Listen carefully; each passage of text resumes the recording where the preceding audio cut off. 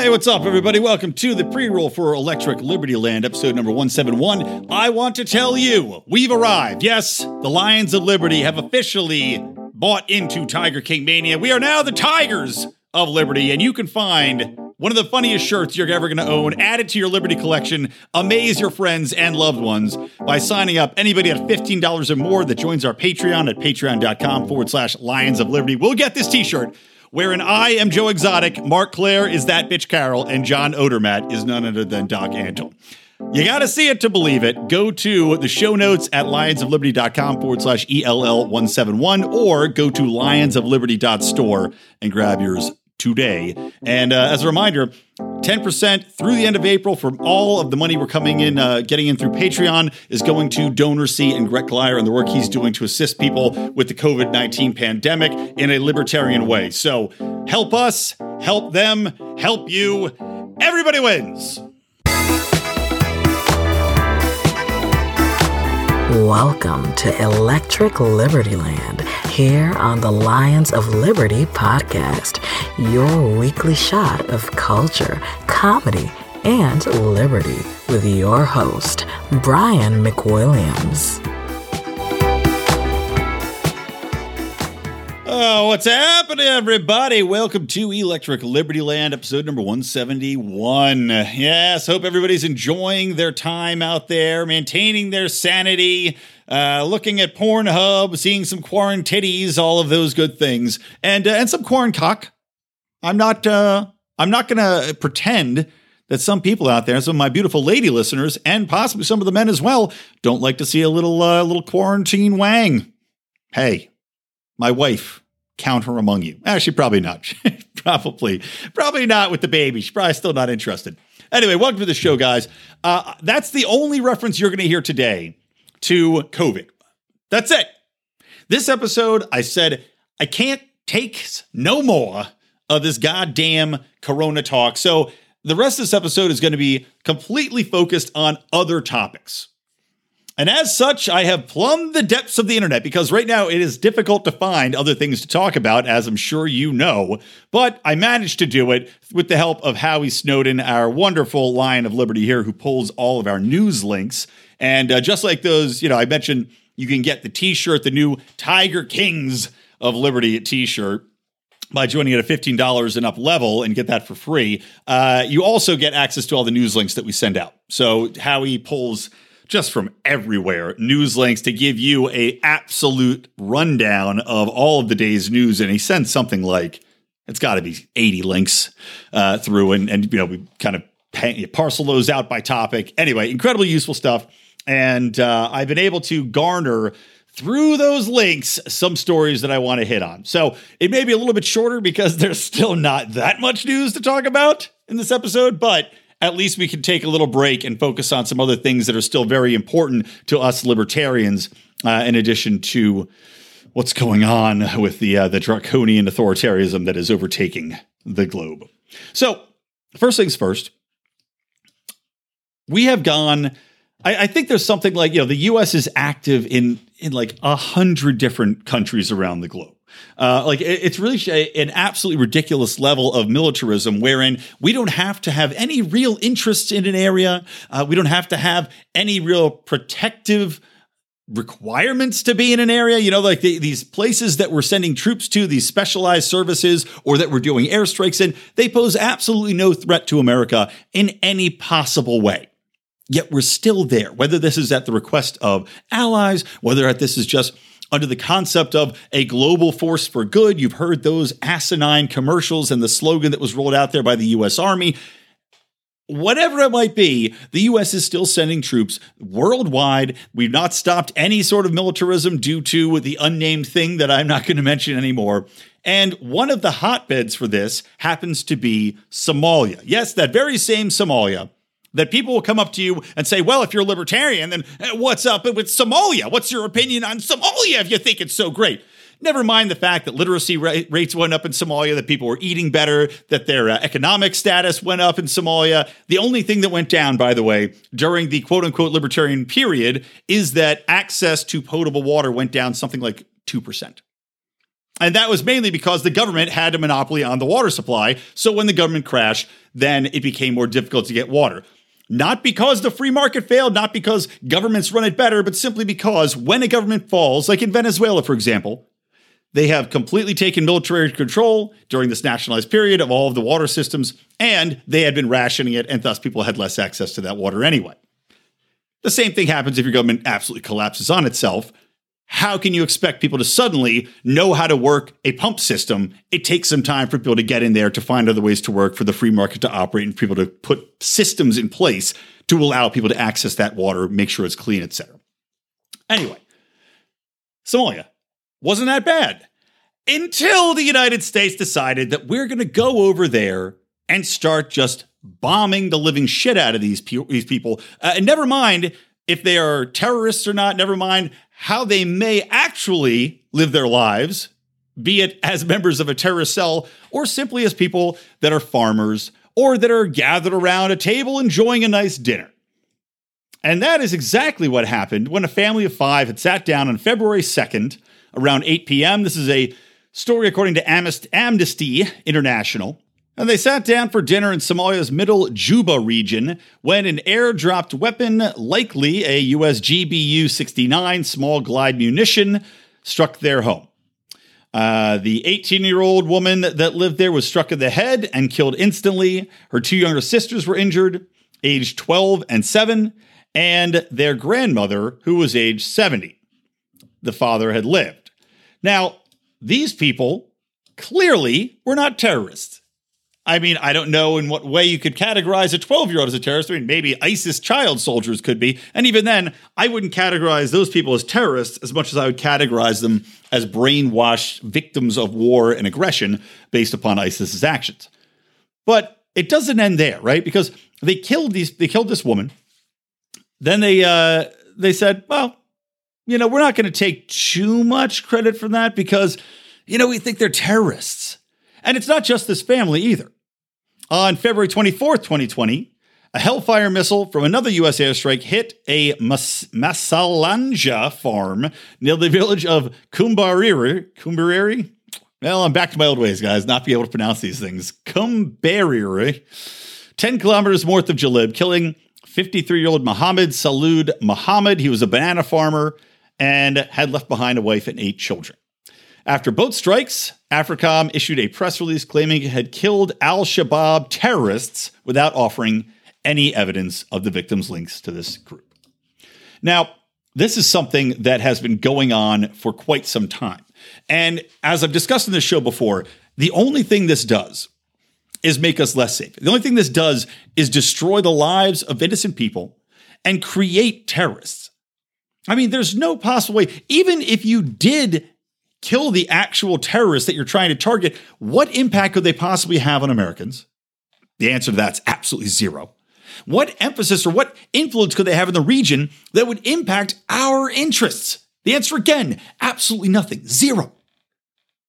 These people are regionally focused. Even the terrorists, they're regionally focused. And you could be opposed to terrorism in its all forms. You could be opposed to innocent people being used and murdered for political reasons as terrorists do. I would agree with you.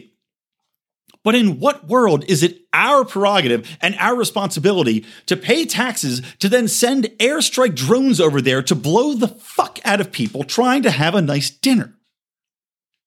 To murder children. Well, I guess the woman that died was 18, but still, the father that died, a banana farmer with 8 children. What do you think is going to happen to those children? Is another man going to come in and marry this wife who I doubt works in this environment in Somalia? I'm sure with 8 children, she's a stay-at-home mother. So is somebody else going to come in and marry this woman and take care of her 8 children? Not bloody likely.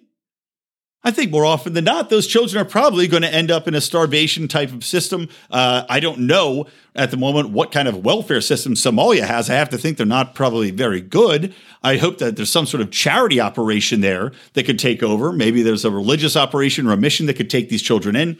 But at the end of the day, they might just get sold into slavery. Or they may die of starvation, or they might die from some sort of other neglect where the mother's not able to provide enough food or enough medicine or enough anything, even housing for these children because the United States has murdered her husband. So what's the end result of this? Inevitably, these people are going to look and say, well, if I wasn't a member of al-Shabaab before, I'm certainly going to join up now.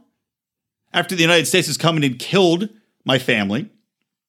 I mean, the sheer incomprehensible logic of we're going to go in and we're going to murder these people. But, if we don't go in and murder these people by accident and then claim they're terrorists, well, then the terrorists could murder these people.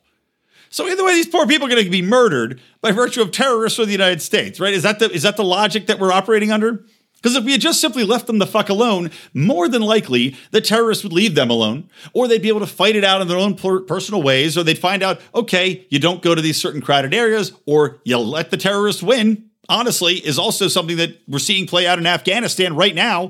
The United States is still over in Afghanistan, almost 20 years now, because we were supposedly overthrowing the Taliban, stopping terrorism, right? And we're supposed to be getting these people on our side, winning the hearts and minds, and installing all of these systems of democracy. What actually happened? Oh, yeah. Well, the Taliban's still there, and the local population would rather just live peacefully under an oppressive Taliban regime that are quote-unquote terrorists, rather than fight against the Taliban and risk life and limb and family for a war that wasn't theirs. And I'm pretty goddamn sure that's what's happening in Somalia as well. But even more than Afghanistan, where we were conned by false pretenses and lies into believing that Afghanistan and the Taliban were responsible for 9/11, I can't think of a single thing that Somalia has done to us. Not a single one of my friends. And there's a large Somali population in Minnesota. So you could say that really, us going over and bombing the shit out of Somalians and terrorist groups over there, well, that would make us less safe at home. Because if you've got a large Somalian population in Minnesota and some of these other places around, well, maybe they have relatives that we just got killed. Like in Somalia, maybe the relatives that just got blown up, well, maybe now they joined al-Shabaab and now they're here in America where they can actually kill people and they can impact what goes on here and they can set off a bomb in a mall. None of that would be happening. Those dominoes wouldn't fall if we weren't over there in the first place. And it's shameful that the United States, after saying that, and well, granted, Trump rolled this back. Again, shame on fucking Trump, because Obama had pledged to open it up and be more honest about the drone casualties. Now, that was probably a lot of bullshit. But then Trump says, no, we're not going to do that. But to see blatant lies, to see how the war on terror, and I've talked about this before too, many times, the war on terror is a blank check to describe anybody as a terrorist. You're seeing it in use for Iran right now, where we're describing the entire Revolutionary Guard as terrorists. And now, whoa, they're terrorists. The war on terror gives us an infinite amount of money to throw out and an infinite amount of troops, an infinite amount of leverage to go around Congress and to go in there. Although Congress, to their credit, did rein in, just in Iran, Trump's war powers and his ability to go after these people. But still, up until this point, a blank check to do whatever you wanted to, because in the war on terror, you don't have to go to Congress. In the war on terror, you're responding. It's a state of constant emergency. So the president has a unilateral power to be able to murder whoever he wants, to assassinate fucking generals, because they're terrorists. I don't think that doesn't mean that it can't be turned on you here in America. Obama set that precedent with these enemy combatants, home or abroad, where your habeas corpus is completely suspended. You're able to be black bagged in the night, detention without representation, inability to see a lawyer, inability to talk to your family. I mean, we see what's happening now, the excuse that's being made for them to impose, and again, I'm not going to say the name of it, but we're seeing draconian measures imposed on us, absolutely authoritarian lockdowns that are unconstitutional. The war on terror was another grand excuse created by the government to enable them to seize power and to never cede it. Because just like anything, if you have an open-ending, never-ending threat, you never have to come to grips with the liberties you've taken away. You can always operate under the pretense of it's still not safe, so you can't go out there. Better to stay here. It's like living with a goddamn abuser. Better to stay here and take a beating once in a while from me than go out there where God knows what could happen to you. Take the beatings rather than the beatings that are outside, right? God knows how many beatings are waiting for you down at the corner. Just obscene. Then Just the fact that these fuckers just lie about this so blatantly. And thank you, Amnesty International, for uncovering these lies. We need more of this. God, it's just, it makes you ashamed to be an American. And with the Olympics, the Olympics have been delayed, but the Olympics come around, right? And I do take pride in what's going on, and I root for the United States, even though it's so stupid, But I still get behind that. And I still do take pride in being an American for what it should mean, for what the liberties that we were supposedly guaranteed, or that our natural-born liberties were more respected here than anywhere else. But now, the liberties that we had here that made this country so great, the capitalism that made this country so great, based upon the freedom of association, the freedom of dealings, the voluntary interactions between people to trade goods and services, and non-interventionalism abroad, all those things that made us so great are now all the things that have enabled us to be this absolutely despicable, immoral world power. And I don't know if I want to be proud of my existence as an American anymore. I don't know if I can even, looking around what's happening in the world, say that I'm an American with any sort of pride. Because bit by bit, they've chipped away every single thing that I would stand behind. Awful. Absolutely awful. Now, I'll move on to another topic here. That's pretty much all we have to say about Somalia for the time being. But like I said, this is not limited to Somalia. This is an ongoing. Let me look up exactly how many places the U.S. is operating in right now. And let's see, Smithsonian Magazine. Yeah, and who knows exactly how accurate this is, but I would say, if anything, it's vastly more than this. But this is from 2019. They say 80 affected countries are engaged. There are 40 military bases, 65 counterterrorism operations and training, 26 military exercises, 14 countries with U.S. troops in combat, and 7 air and drone strikes. I would guess that those numbers are probably about half correct. Because for every exercise we know about, for every counterterrorism training operation we're aware of, for every troops in combat notification, those aren't counting the dark operations, those aren't counting the Delta forces, the SEAL operations, the Rangers deployments, those aren't counting the Green Berets. None of these things are being counted. In addition, they're not counting the drone strikes.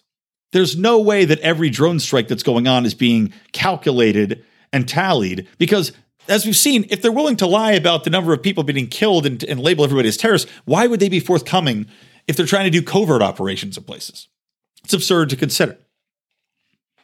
But I bet who has an accurate count on where we're active is all of the families of the people that were getting murdered by us. I'm pretty sure they're keeping tabs. And, we're doing the census right now, which, by the way, I don't plan on fucking filling out. And also, by the way, seems to me that in the current state of affairs, maybe they should be like, hey, Wes, why don't we wait a little bit to do the census? I think the numbers might be a little bit wrong by the time this whole thing plays out, don't you? Maybe wait a little bit. Maybe wait 2-3 months, fill out that census, make a little bit more sense. Just like that, why don't we send a census to all the countries nationwide? The top question, has your family member been murdered by America? Let's just see what comes back. You calculate. And the thing is, too, we can't just calculate military operations. You can't just say, well, the drone bombings killed this guy, because you have to take in sanctions. The sanctions in Iran right now. Not even talking about the other side that I'm not talking about today and how the impact of how many people that's killing. But the sanctions in Iran, they're murdering people. They're causing people their lives. They're causing children to die. What's going on in fucking Yemen right now? Our ability to aid the Saudis in refilling to stop the blockade, to allow all these people to die of malnourishment. Our assistance to the Israelis and what's going on in Gaza right now with the apartheid state. Enabling them through military support, through monetary support to keep killing and secluding in this prison state the Palestinians. Not the Pakistanis. They have nukes. Not that Israel doesn't have nukes, quote unquote. We don't have quote unquote nukes. So you can see that the militarism does take a role, because obviously putting sanctions in place would have no power without the military behind it. So it's all associated. All these deaths are still tied into the military power, prowess, and nonstop instigation that the United States has to put its military anywhere and everywhere it wants, to control people, to kill people. And I can't help but think that there's going to be a comeuppance. Question is, how do we stop it without getting a libertarian in office? And a hell of a lot more libertarians in the House and the Senate. Okay, moving on. Why don't we jump into, talking a little bit about what's happening with Alyssa Milano and Joe Biden. And by the way, I bit my fucking lip and now I keep biting it. And that sucks. And I got to jump on. By the time this airs, it would have been last night, but I did.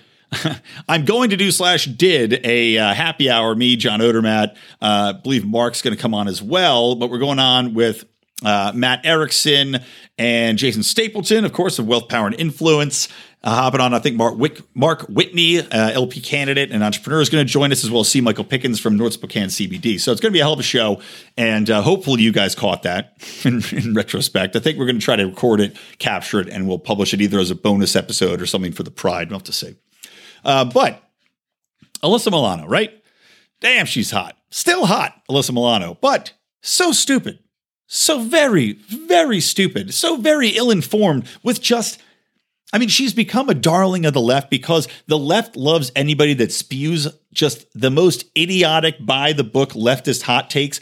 They don't have to be based in any sort of fact or reality. They don't have to be based in any sort of economic reality. They just have to toe the party line and keep up with whatever the local bullshit and lore of the day is, be it not to say believe all women is total bullshit, but of course I would object to that quite strongly based upon the ability to face your accuser and have a true, fair trial, whether that be in public or by a jury. You should still have a fair shake at defending yourself and let the truth come out. Now, Alyssa Milano has been very prominently involved in the Me Too movement, coming out, supporting Rose McGowan, going after Harvey Weinstein, she made her bones because she was a forgotten entity. Once she left Charmed or whatever the hell the last thing she was on, she was became hot former actress on Instagram. And by virtue of the Me Too movement, was able to kind of leap back into the public eye quite prominently. Now, the sickening and sad thing to see is that the hypocrisy that was on display during the entire Me Too movement, and by that, I'll refer to Owen Benjamin. I haven't heard from Owen Benjamin in a while, actually. Forgotten man. But Owen Benjamin had made this point, and he is exactly right. During the Me Too movement, you have these very famous actresses that are coming out and saying, oh, well, yes, this is horrible, but I support this, and it's awful what happened to these people that Harvey Weinstein did, but, it's truly terrible. However, none of them actually stepped forward to report it. None of the very, very famous ones save Rose McGowan. So what happened was that a lot of the famous ones either A, went along with it willingly, and they had made some sort of deal with the devil to get fame, to get movie placements, to get whatever it was to make them rich and famous, right? Clearly, that worked out. It must have been a satisfactory arrangement for them because they didn't go to the police about it, and they are rich and famous, so they were complicit. The problem is less with those women and more with the fact that, or at least the outcomes of those women, and more with the fact that all of these other women who were equally cajoled into sexual favors or, their alleged rape accusations, the lesser known women, the ones that didn't get the big roles that for whatever reason, well, they just kind of went in there, got raped or assaulted, and no one was the wiser. Because all of these more powerful women that had become famous were protecting them by not speaking out or by going to the galas and taking the pictures. Hillary Clinton and Harvey Weinstein pictured together. Reese Witherspoon right next to him. And you can trace back and see how many of these women were in Harvey Weinstein's films. Clearly, there was a quid pro quo here. And Alyssa Milano now is doing a similar thing with Joe Biden because she came out so vociferously against Harvey Weinstein. How he's the worst, and he's awful, and just tar and feather him. Believe all women. I just bit my fucking lip again. God damn it. My Wolverine fang in my left. Believe all women, right? And yet, now you have a very credible accuser in Tara Reid, who I talked about in the last episode, a former staffer who says in 1993, Joe Biden pushed her up against a wall and shoved his fingers up her snooch without any sort of invitation, not even a wink. Just decided, oh, well, somebody told me that you liked me, so here you go, kid. Here's some fingers up your vag. Look, gross old Joe Biden fingers. Can you imagine? Ugh, disgusting. So, very credible accusations from a woman that's not insane, that's not coming out of left field, a former staffer of Joe Biden's. The media has ignored it for the most part, and Alyssa Milano is on Twitter basically defending Joe Biden and saying that, well, you know, we shouldn't really go too far into this, right? Now, what's delightful for me in this is that Rose McGowan, who Alyssa Milano had, sisters, soul sisters, because they were on the show together back in the Charmed days. These soul sisters have now split pretty severely. And that came to light because Milano went on Andy Cohen, who I know was a Bravo guy that created all those housewife shows, because my wife watches all that shit. But I guess he has a radio show. However, there you go. Milano goes on. She's talking about how it's important that we believe women. But then Cohen, interrupts to say, oh, yeah, I agree with what you're saying. And Milano goes on to say, I've been very vocal about Biden and my support for him. I don't feel comfortable throwing away a decent man that I've known for 15 years in this time of complete chaos without there being a thorough investigation. Now, isn't that interesting that Joe Biden, the Democratic nominee, presumptive nominee, that is, unless Cuomo replaces him or becomes the VP and Biden keels over Corona.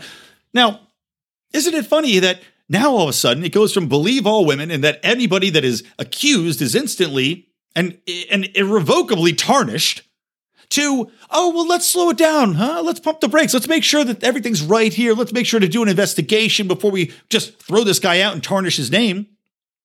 Now, if you recall, Chris Hardwick didn't get that benefit of the doubt. Chris Hardwick almost got his career ruined because an ex-girlfriend had said that he was mean to her and controlling.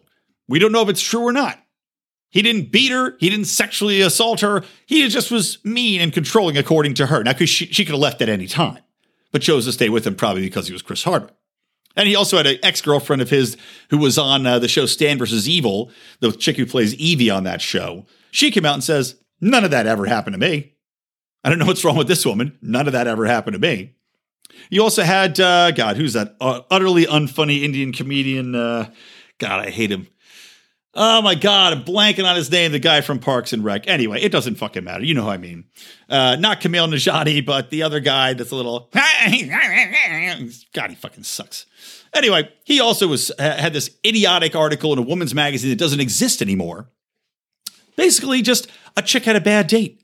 A chick liked going out with this celebrity. He invited her up to his apartment. They made out.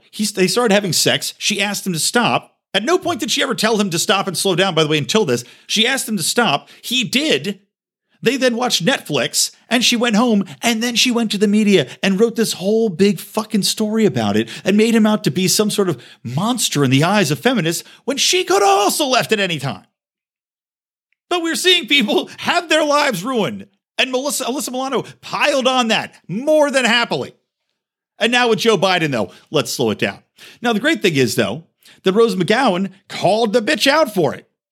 Here's what she had to say on Twitter. This is responding to Alyssa Milano, because Alyssa Milano tweeted, I explained my silence on the allegations against Joe Biden in this clip. I'm still endorsing Joe Biden. Hashtag me too. Hashtag time's up.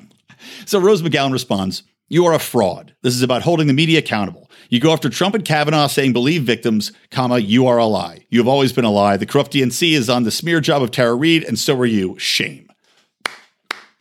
Good job. Good job. If there's one thing that I know about, not just the left, really both sides of the political spectrum, the only one that I'd say is not hypocritical or libertarians, unless you're some sort of socialist libertarian, then I don't even know what's wrong with you. You have a mental disorder that you haven't been able to reconcile in your own brain. But it shows the hypocrisy of these parties, how they don't give a shit. Whatever it takes to get ahead. It's like when the GOP members are going after the gay community, and then it turns out that half of them are having sex with male prostitutes. Well, just like in the same vein, the DNC will go after anybody in the Me Too movement, everybody they can to smear them and tarnish them if it comes in handy. Brett Kavanaugh, of course, being the most prominent in recent memory. But they'll jump on that tarnishing train as long as it serves their political goals. And as soon as it doesn't, well, never mind. We should really look into reason a little bit here. We should really slow things down a bit, don't you think? You know what else I think? I think it's time to tell you about our friends at Good Morning Liberty.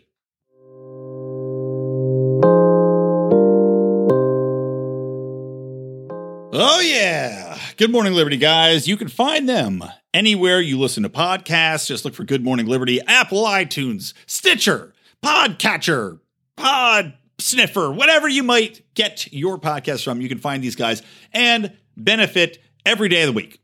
Monday through Friday, Nate and Charlie will be there for you. These compassionate libertarians, not, mind you, social democrat libertarians or socialist libertarians, as I was slandering earlier, and rightly so. But no, Nate and Charlie, they are really soundly based libertarians. They are supporters of our show, for which we offer them much, much thanks. And also John Odermatt and I have been on the show. Mark's been on their show as well. And I'm definitely going to have them on. Actually, I need to have them on soon because of the unspoken non-theme of this episode to talk about healthcare, because these guys both have a background in healthcare. They understand the ins and outs, and that's really what I want to get into with them. So check them out. Go to lol.gmlpodcast.com, or as I said, just find them anywhere by searching your apps. You're going to love this show. I love these guys. So will you.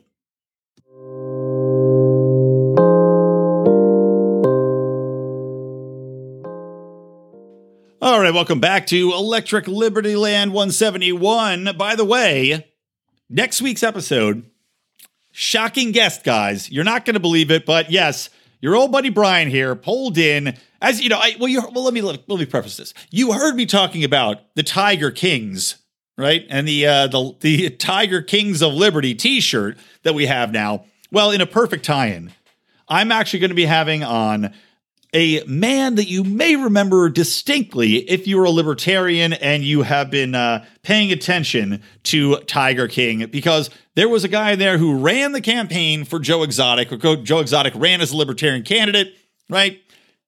The man who ran his campaign, Joshua Dial, will be on this show doing an interview next week.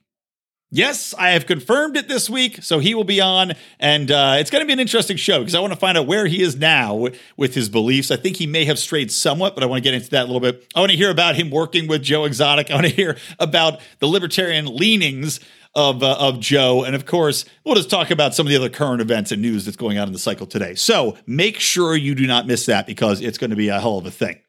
Okay, let's get back into this week's show. All right, yes, so I'm back. I have just finished up doing the live feed with Jason Stapleton, with Matthew Erickson, a.k.a. Matt Rothbard, from the Wealth, Power, and Influence podcast. And, of course, Mark and Odie joined me as well. And also Mark Whitney came on, which was fun. So that was fun. I'm now drunker. But I am back here to finish this podcast up. So we talked about Alyssa Milano. We talked about Joe Biden. We know the accusations there. Now, what's interesting is that Joe Rogan, who has gotten shit, he got shit for supporting Bernie Sanders, right? And I don't know why. I mean, libertarians, look, we respect Joe Rogan because Joe Rogan has brought on Dave Smith before. I think he had he had someone else on that was fairly libertarian as well. But he's at least willing to talk to people about the ideas. He has an open mind, even if he does definitely trend more towards the socialism and leftism side of things. But still, he'll talk to you respectfully, mind you, talk to you, and he has an open mind. Great. Joe Rogan supported Joe Biden, right? Came out and supported him. And then, of course, everybody that was an anti-Bernie Sanders guy said that Bernie Sanders supporters were toxic, which, granted, I'm sure some of them are. I'm sure some of our supporters are toxic. You know, it's like, no matter what group you're talking about, there's going to be some nutballs in it. That much we all know. But now, Joe Rogan's getting an extra layer of shit because he now has said, I'd rather vote for Trump than Joe Biden. And he was talking to Eric Weinstein, who was, of course, I hope I'm right here. Was Eric Weinstein the mathematician? Joel? I don't know. One of the Weinstein brothers had gotten boosted from, I think, it was like one of those really left liberal universities for daring to question a day in which white people were supposed to stay inside or something ridiculous. I think Eric Weinstein's the mathematician side. Anyway, he was on Joe Rogan's show. And Joe Rogan said, the Democratic Party has made us all morons with this Joe Biden thing. I would rather vote for Trump than him. I don't think he can handle anything. Now, that's a pretty logical statement. That's simply stating what we can all see and is easily observed by any Joe Biden interaction, by any Joe Biden debate performance, by any Joe Biden media performance. I mean, Christ, he was talking about the coronavirus and just forgot what he was saying halfway through the sentence. I mean, the man clearly is not all there. And the fact that the Democratic Party is pushing him forward and support, I mean, I can't believe people are supporting him. It just shows you how weak of a field the Democrats keep putting forth, if we're being perfectly honest. I mean, Christ, Hillary Clinton lost to Donald Trump. A joke of a man, a reality star, a billionaire who started his life as a millionaire, who's lost as much money as he's made, but is great at personal branding and is a funny guy, a guy that people supported because he didn't back down from the establishment, a guy who's told it like it is, according to a lot of people that support him. And also promised us, of course, things like non-intervention, which he has not lived up to, ending regulations, which he's quasi-lived up to. But again, the Democrats are content to trot out and support en masse, by virtue of their voting processes, a candidate that is obviously inferior. Now, the reason they're doing this is because Bernie Sanders is a fucking socialist. And I'm sorry, people still don't want outright socialism. And I think after this whole unnamed thing, which I'm not talking about in this episode, is over, socialism is not going to be the answer. I know Dave Smith is worried about it coming to fruition. I know he's worried about fascism. I think this is going to turn people the opposite direction.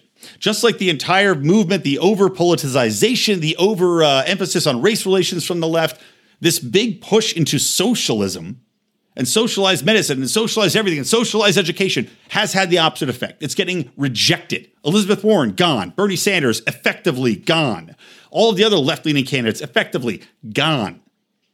AOC, marginalized, may not even actually get reelected. And actually might lose her district because the DNC is pushing her out. Which is kind of funny. So you've got this absolute troglodyte candidate that only has as his backdrop the fact that he was a vice president to Obama, who people for some reason still hold as some sort of icon, despite the fact that he was one of the worst presidents in American history. And at the same time, you've got Biden out here forgetting what he's talking about, having his eyeball explode with blood during debates, getting accused of sexual assault, which clearly the left doesn't care about if it's their guy. And now he tried to have this live feed to interact with the youngins because, most of his base is older and still the people that come out to vote more often. Although I have a conspiracy theory that this whole what's going on right now might actually take out the most prominent voters and give younger people much more of a voice in elections because they're actually going to go out. But you have a complete incompetent out there. And for Joe Rogan to come out and say that he'd support Trump over somebody that he clearly views as mentally incompetent should not be something that should draw scorn. If anything, it should draw self-realization, which we thought would come for the Democratic Party after Donald Trump beat them. It hasn't. If anything, they doubled down with the candidates that got put forth. They don't live in reality looking at the plain facts that are laid bare. So now, of course, Joe Rogan's being torn asunder by everybody on the left, saying that he's a traitor, that he's an idiot, that he's an asshole, that he's a racist. And of course, all these things that Joe Rogan has said before about things like transgender athletes, which are purely based on one thing. The differences, the biological, muscular, structural, skeletal differences between men and women when it comes to sports, and saying that this is a man who's clearly a Trump supporter, that he's alt-right, that he's a bigot, that he's a racist, that he's all these other things. All of this has made me, in regards to Joe Rogan, is much more of a fan, if I'm being honest. It's made me respect him, even though I don't necessarily support the leftism that he has espoused earlier. I would never vote for Donald Trump in general, but it shows he's an independent thinker, and it shows he doesn't give a shit what people have to say. Now, granted, he's also built an empire based upon this huge podcast of listenership that he doesn't have to worry about people. But isn't that where we all want to be? I mean, we were just on with Jason Stapleton. I said this live feed we did. Jason also has built his own empire. He's done it by virtue of his trading. He's these other programs he's done for telling people how to be entrepreneurs, how to be influencers. He's making his millions. I know a lot of people are very jealous of Jason Stapleton in the libertarian world.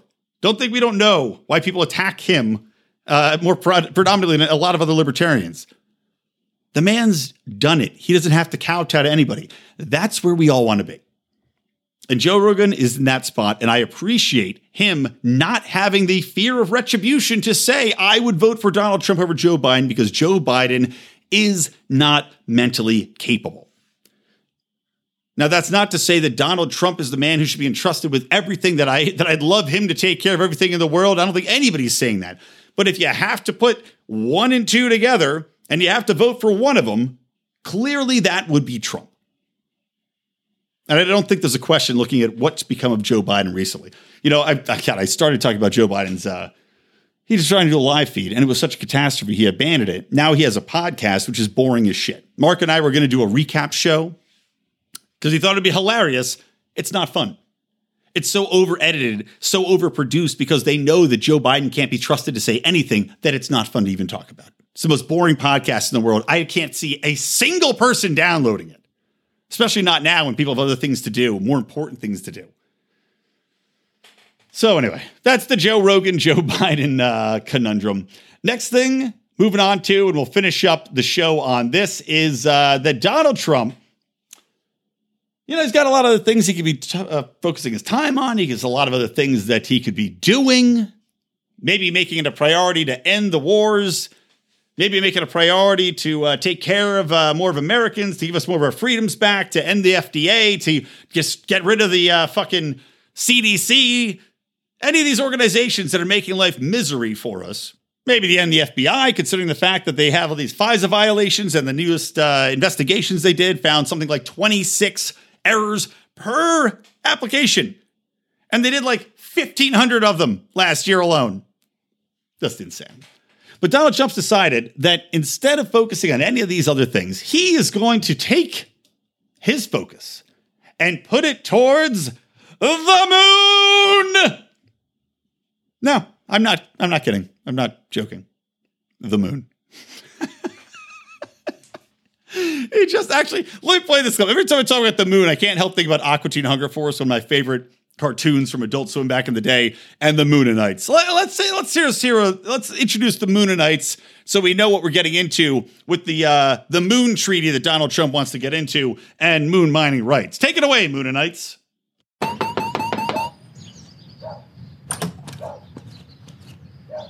Hello, Carl. I am Ignignoct, and this is I am We are Moonanites from the inner core of the moon. You said it right. Our race is hundreds of years beyond yours. Man, do you hear what he's saying? Some would say that the Earth is our moon. We're the moon. But that would belittle the name of our moon, which is the moon. Point is, we're at the center, not you. No, the real point is, I don't give a damn. Is your ego satisfied? Damn no. No. Look, room for rent. Yes, room for rent. I think that's exactly how the conversation would actually go. Should we get to the moon and find out that there are moon people? and they don't want to give up their mining rights. Donald Trump would be like Carl there. Yeah, I don't give a damn. But no, seriously, let's just focus on real quick for the next 5 minutes what Donald Trump's proposing. So number one, there was a thing called the Moon Treaty, right? When everybody was racing to get to the Moon Treaty was a thing.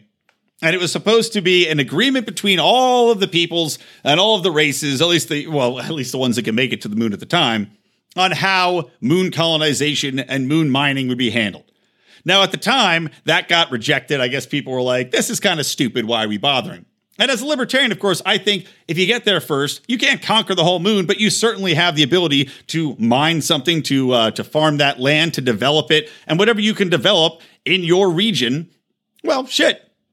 You've earned it. You've put the work in. You've put the time and the labor in. You can work and claim that land within reason, within what you can defend, I guess. But also just what you've really. It goes back to the classic concept of libertarianism, which is, of course, what you can produce on, what you can show your effective labor on to provide value. That's what you can claim. So let's look towards the new executive order. God loves executive orders. The new executive order that Trump has issued on moon mining and asteroid rights. Now, let me go to an article from space.com. Now, apparently there is a 1967 outer space treaty allowing use of resources like water and minerals on the moon. Minerals on the moon. Sorry, guys. Like I said, I had just come off of a happy hour where I was drinking bourbon. But using water and minerals on the moon to establish space colonies or to have space stations where you can stop, fuel up, move along, etc.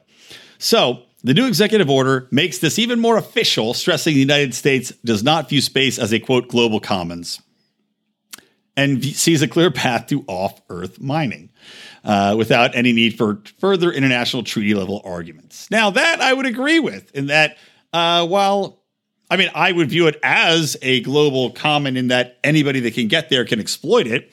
I don't think we need permission from any other state or country. Frankly, I don't think I as a person need any permission. Now, that's where the government gets involved, though, because I remember I was reading an article several years ago about the exploitation of Mars or getting to Mars, and the United States thinking that somehow it had jurisdiction over what you do, what path you take to Mars, and what you should be able to get on that planet, which is, of course, fucking bullshit.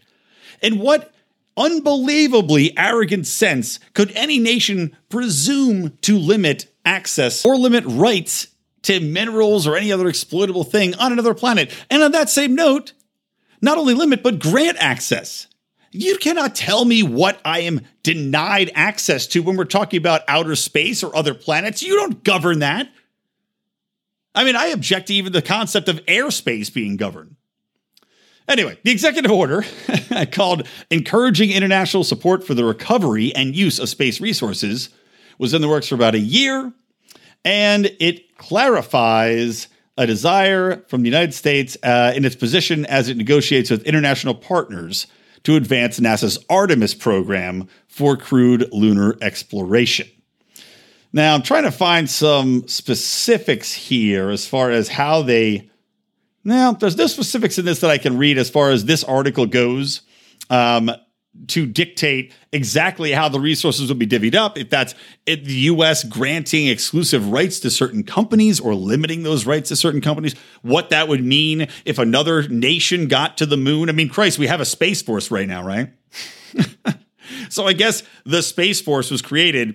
All the dominoes are kind of falling into place here, not only to defend us from attacks from outer space from other nations, things like developing a satellite that could go up and drop tungsten rods on people, which is like the equivalent to a nuclear blast. But also, I guess, the Space Force is going to go up, defend the mining colonies from other aggressive nations. But the question is, do you still have allegiance to a nation once you go into outer space? We're earthbound people. The United States is an earthbound nation. Once those people leave there, do they have any allegiance to anything?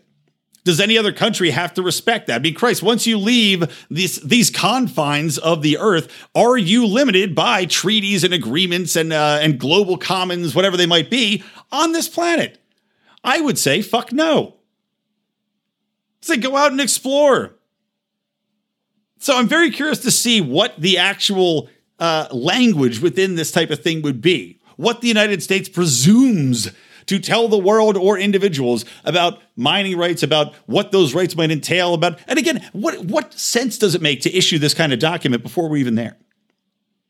How about you get there first? How about you find minerals? How about you find water? How about you start to mine them? How about you show the process? How about you work the land?